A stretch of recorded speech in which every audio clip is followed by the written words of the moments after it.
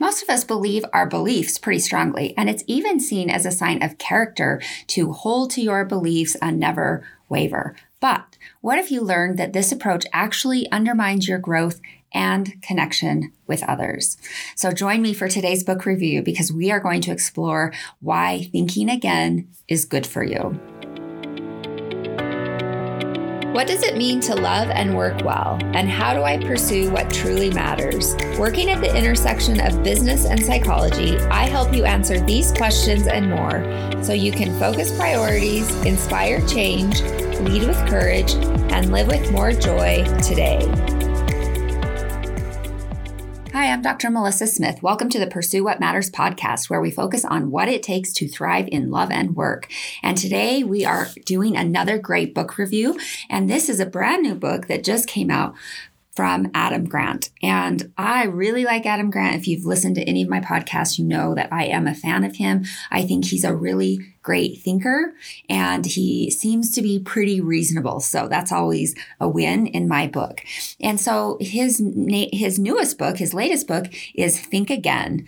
And it is awesome. It is the power of knowing what you don't know. And boy, after the year we've had with so many conflicting viewpoints, whether around science and the pandemic versus politics and everything going on in our society, this is a book that we all need to really take a more humble approach to what we believe we know and how that can actually be better for all considered. So I hope you will join me today.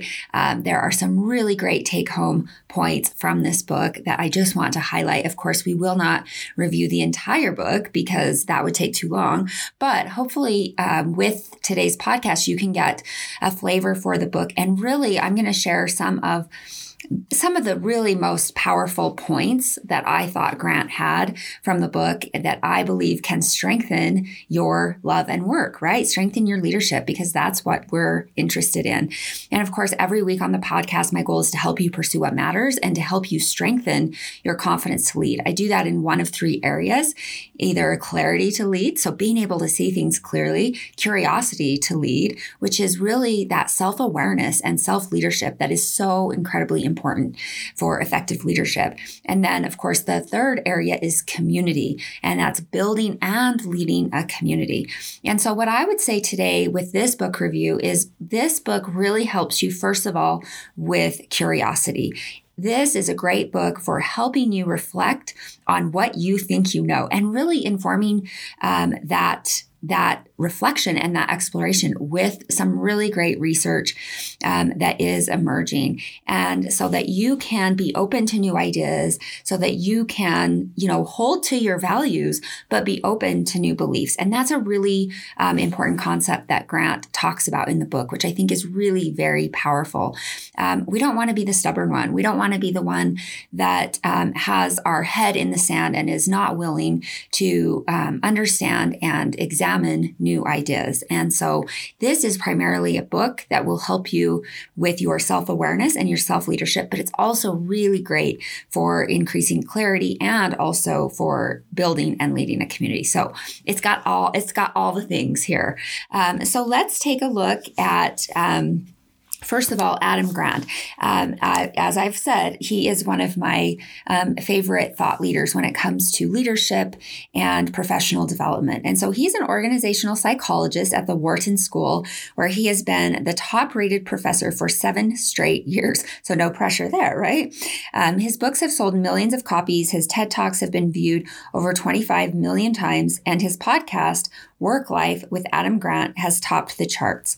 His pioneering research has inspired people to rethink fundamental assumptions about motivation, generosity, and creativity. And he's also been recognized as one of the world's 10 most influential management thinkers and Fortune's 40 under 40. And so really he's a great thinker. And I think what I really appreciate about him is he invites us to examine our opinions and our perspectives and to be humble in that process.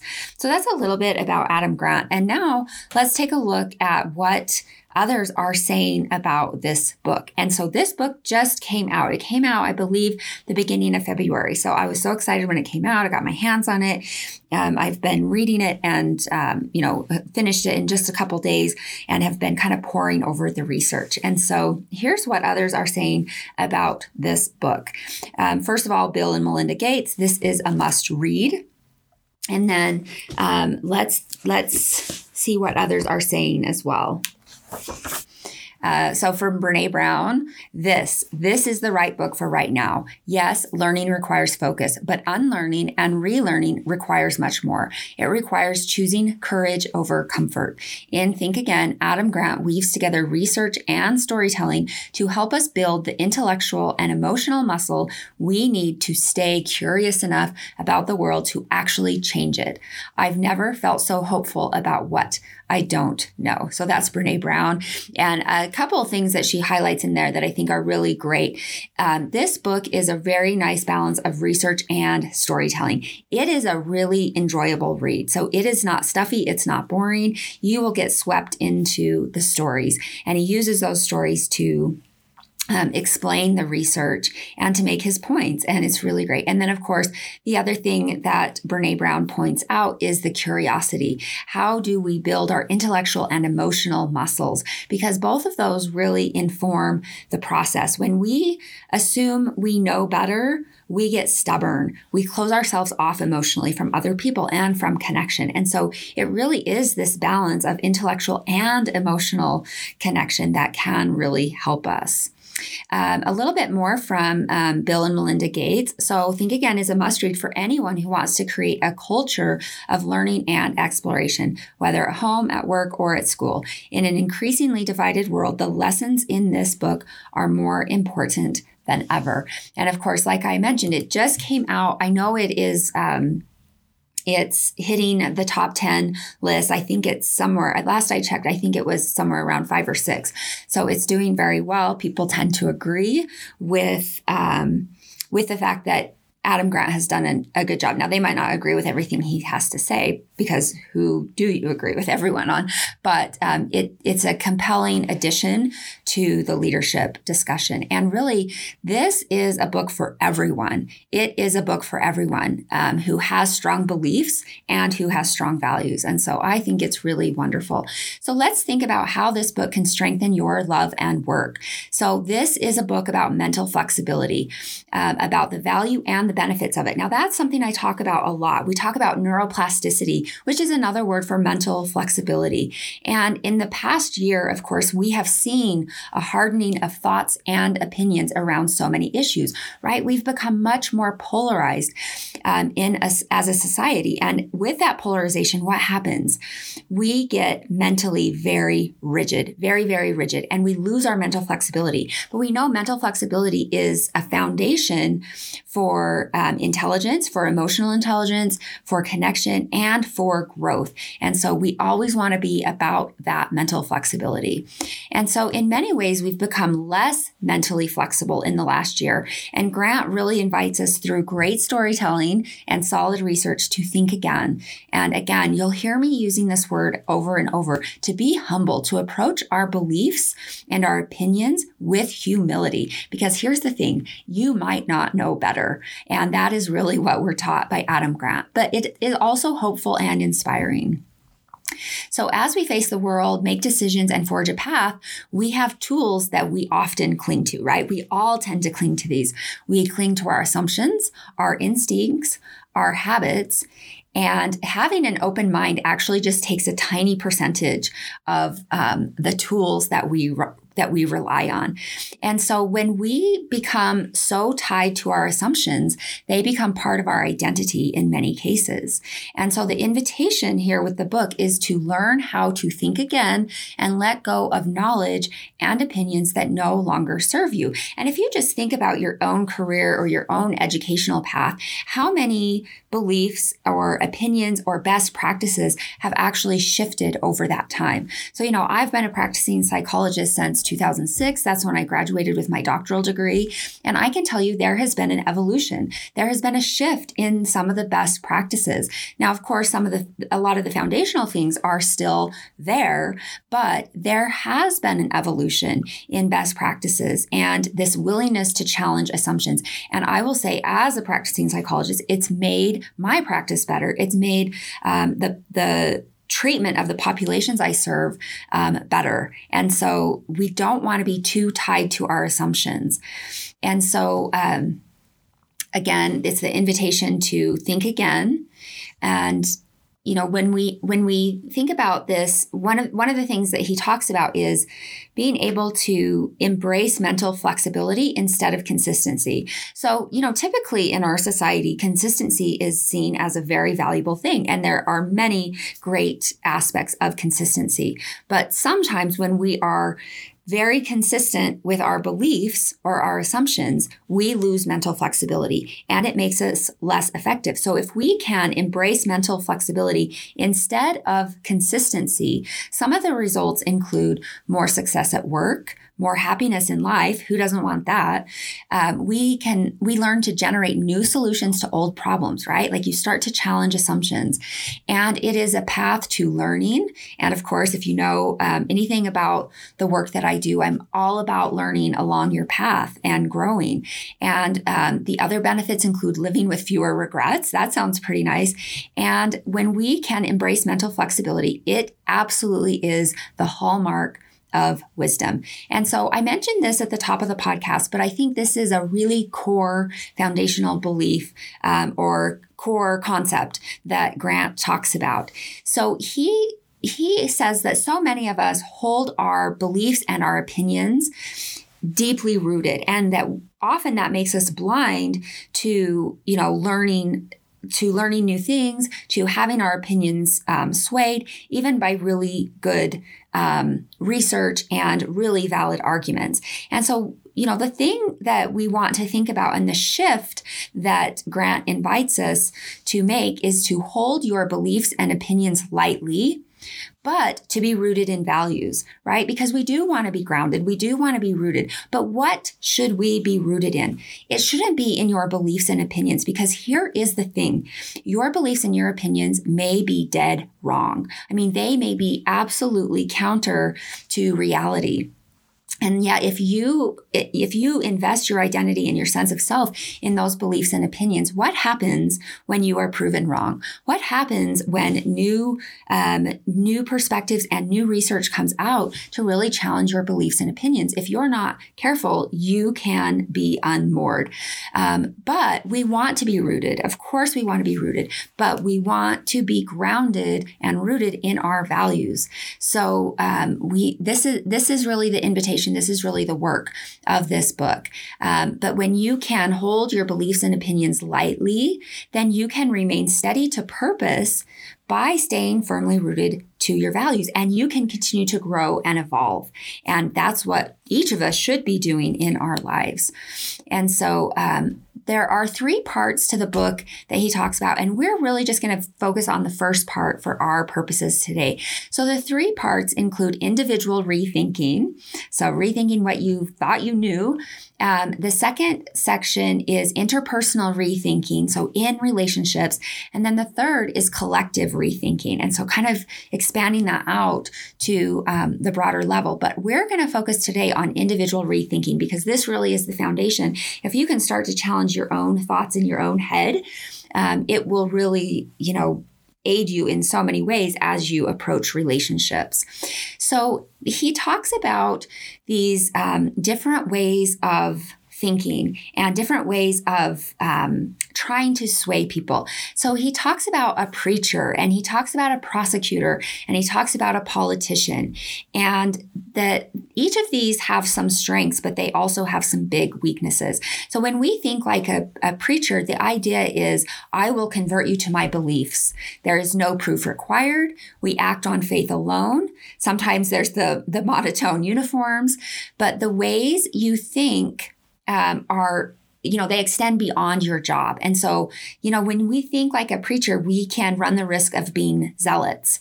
And then the second way of thinking that Grant talks about is thinking like a prosecutor, right? And you've all felt this experience if you've been in a conversation with someone who is thinking like a prosecutor. And that stance is, I will prosecute you. I will attack your beliefs. Sometimes there's too much training there. But the idea with a prosecutor is often we are intent on attacking the other side. Now, we like evidence, right? Prosecutors like evidence. That's really important if you're prosecuting a case. So sometimes these are the folks that are just hitting you over the head with research or stats and really trying to attack your beliefs. And I don't know about you, but it does not feel good to be in a conversation with someone who is thinking like a prosecutor. And then the third way of rethinking, he talks about thinking like a politician. Now, we've heard a lot from politicians this last year, but the idea when we think like a politician is, I will sway you with a better argument. There's not necessarily any training required. It often involves attacking the other side. And the politicians are kind of like the preacher in the respect that they often act on faith alone. So, numbers and stats and research are less important when you're a politician. It is, how smooth are you? How much charisma do you have? Can you sway with a better argument? And there can be plenty of attack. And we've certainly seen a lot of that in the last year. So those are the three ways of thinking, preacher, prosecutor, and politician, that Grant says really gets us in trouble. And he wants us to think like a scientist. And so when I think about a scientist, this is the language that I use all the time in the folks that I work with in coaching, in clinical situations, to be a curious observer. So rethinking is actually what you do as a scientist. So beliefs are held lightly. Everything is a hypothesis. So, right, for any of you who have done research, you know that is true. Even something that you really hope is true, you hold it lightly because it is only a hypothesis. And scientists are expected to doubt what they know, right? You never have this solid confidence because, right, you're testing, you're researching, you're experimenting. And so scientists update their views with new data. They're searching for the truth, right? And we know that truth can be pretty elusive, but that is what the search is about. It's not about convincing someone else. It's actually about the search for truth, discovering knowledge, and of course, experiments are required.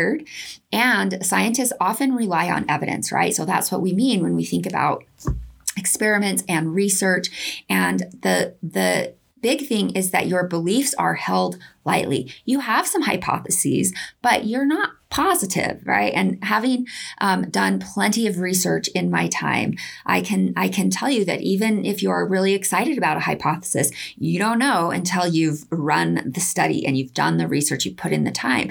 And you really have to be humble as a scientist, as a researcher.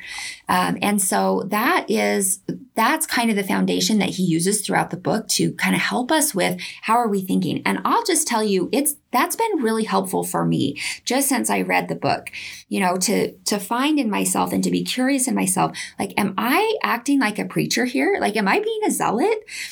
Or am I being a prosecutor? Am I attacking the other person's beliefs? And that, we can all move into those different roles for sure, depending on the argument, depending on how close it is to our identity, right? And I think the real value in understanding these ways of thinking, so prosecutor, preacher, politician, and scientist, is that when you notice these tendencies within yourself, you can be curious and you can take a step back and actually move back into scientist mode. So instead of attacking someone's beliefs, when you notice that, it can be an invitation to move back into being a curious observer.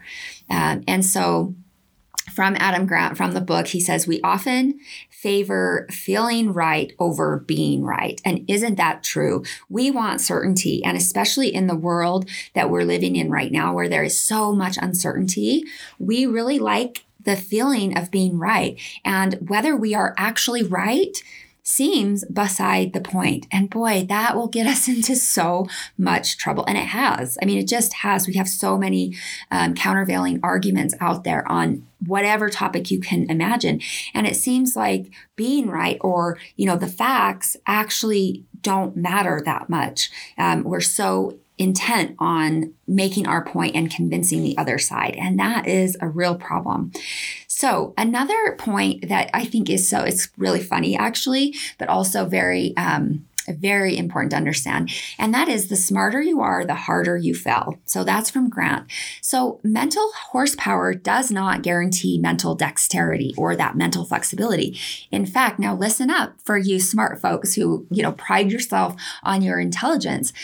High IQ sometimes leads to more rigid thinking. And sometimes that's just an arrogance thing because it's like you just assume you know better because you're smarter than others. But some of the patterns that Grant talks about from the research is that those with higher IQ are more likely to fall for stereotypes because they're faster at recognizing patterns. And so that's a way that high IQ can be a real Achilles heel if you don't take a curious observer stance. Another finding is that the smarter you are, the more you may struggle to update your beliefs, right? And again, that can go back to the arrogance thing. It's just like you assume you know better. And so you assume you're correct. And so that leaves you closed off to new views. Okay. And that obviously is really problematic. And it doesn't make you very fun to be around. Like people don't want to be around a know-it-all. That's for darn sure. Another point about the smarter you are, the harder you fall is that the better you are at crunching numbers, the more spectacularly you fail at analyzing patterns that contradict your views. So if you're really good at crunching numbers and the findings look to be supportive of your views, you can be pretty good at that. You can be pretty accurate. But if you crunch numbers and they actually come out to contradict your perspective, you will lose insight. You will not be able to see that clearly. So a really big, perfect example is why political pollsters so often get polls so wrong, right? 2020, that really happened in a big way. So one way to think about that is that, pollsters assumed they knew everything they needed to know about Trump, a political candidate. And what that meant is when they went to conduct their polls, they had some blinders on and they weren't capturing the information they needed to capture. They weren't getting at the questions that would really help them have an accurate picture about this candidate and about people who may be voting for this candidate. And so it's a classic example of how, if you're not careful, you will use your skills, the crunching numbers, the high intelligence, and it will be used in the service of wrong-headed thinking. It will be used in the service of failure because what we know is the political pollsters got the polls very, very wrong this year. And I think that is part of what happened is that you spectacularly fail in analyzing patterns that contradict your views, or you don't even start looking for them. You don't ask the right questions. You don't reach the right populations. And so I think these are real life impacts for all of us as we think about that. So in the book, Grant talks about the rethinking cycle, and then he talks about the overconfidence cycle. And these are really helpful concepts. So when we have the rethinking cycle, just picture it as a cycle. You start with intellectual humility. You know what you don't know. And, one thing that I would recommend to you is make a list of areas where you are ignorant. And Grant talks about this, and it should probably be a long list because no one knows everything. But knowing what you don't know.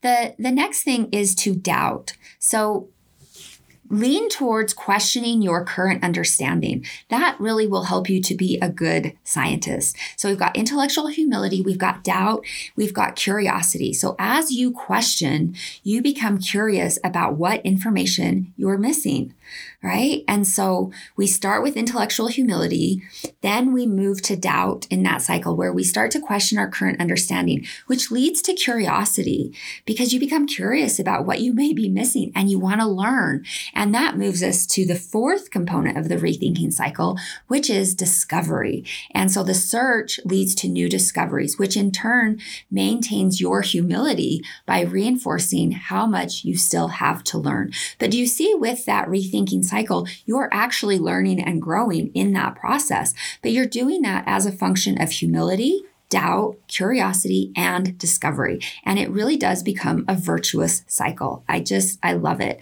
And so from Grant, from the book, he says, if knowledge is power, knowing what we don't know is wisdom.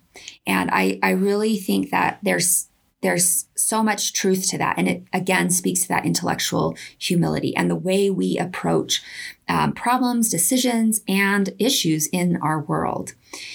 And so now, when we think about, if we just think about this, scientific thinking favors humility over pride, doubt over certainty, and curiosity over closure. And so when we move out of that scientist mode, the rethinking cycle breaks down. And that's where we run the risk of moving into the overconfidence cycle. And so I want to talk a little bit about this overconfidence cycle because I think there are plenty of us that fall for this all the time. So the first component of the overconfidence cycle is pride. So if we're preaching we can't see gaps in our knowledge, we assume we have the truth. Okay. And then that pride leads us to the next step, which is conviction. And, we believe we have the truth, and this breeds conviction rather than doubt, which makes us prosecutors, right? So we go from preaching to prosecuting. We want to change others' minds, but here's the thing. We're not willing to look at our own minds. We're not willing to look at our own beliefs. We're just really intent on changing others' minds. And then from conviction, the second part of the overconfidence cycle leads to the third component, which is confirmation and desirability bias. So this is where we move into becoming politicians. We ignore or dismiss whatever doesn't win the favor of our constituents, right? So we're too busy putting on a show. And in that process, right, if the truth might be inconvenient, right? We think about an inconvenient truth, and the truth is moved backstage because we are busy putting on a show. We're busy being charismatic. We're busy convincing. And so the truth takes a back seat or the backstage. And then this leads to the fourth step in the overconfidence cycle, which is validation. So, the resulting validation can make you arrogant, right? You believe you are right instead of pressure testing your beliefs. And so that is the overconfidence cycle. So pride, conviction, confirmation and desirability bias, and then validation. And boy, oh boy, that can get us into a lot of trouble. And so, of course, we do not want that happening to you. And the book also talks about, and I'm not going to cover this. I'm going to save this, I think, for another podcast because it's so powerful. I think it deserves a little more time. And that is that competence and confidence are not the same thing. And that, we make a lot of errors when we assume that they are. And we have issues where we have more competence, but not enough confidence. And that's imposter syndrome. Right? And then we have situations where we have high confidence and low competence, and that puts us at risk for being the armchair quarterback syndrome, where, we are ego driven and we're not able to look at our own thinking. And so I am going to leave it there for today. There's so much more in this book. I mean, really, really powerful stuff. The second section moves into interpersonal rethinking and then collective rethinking. And so I hope that this gives you a good flavor for the book. Maybe you're intrigued. Maybe you want to read up more on it. So head on over to my website to check out the show notes with all the great resources for this episode and a link to grab your copy of Think Again. So I'll have some resources related to Adam Grant. So you can do that at my website, www.drmelissasmith.com/Think Again. So one more time, that's www.drmelissasmith.com/Think Again. And there's no space there on Think Again. So I'm Dr. Melissa Smith. Remember, love and work, work and love. That's all there is. Until next time, take good care.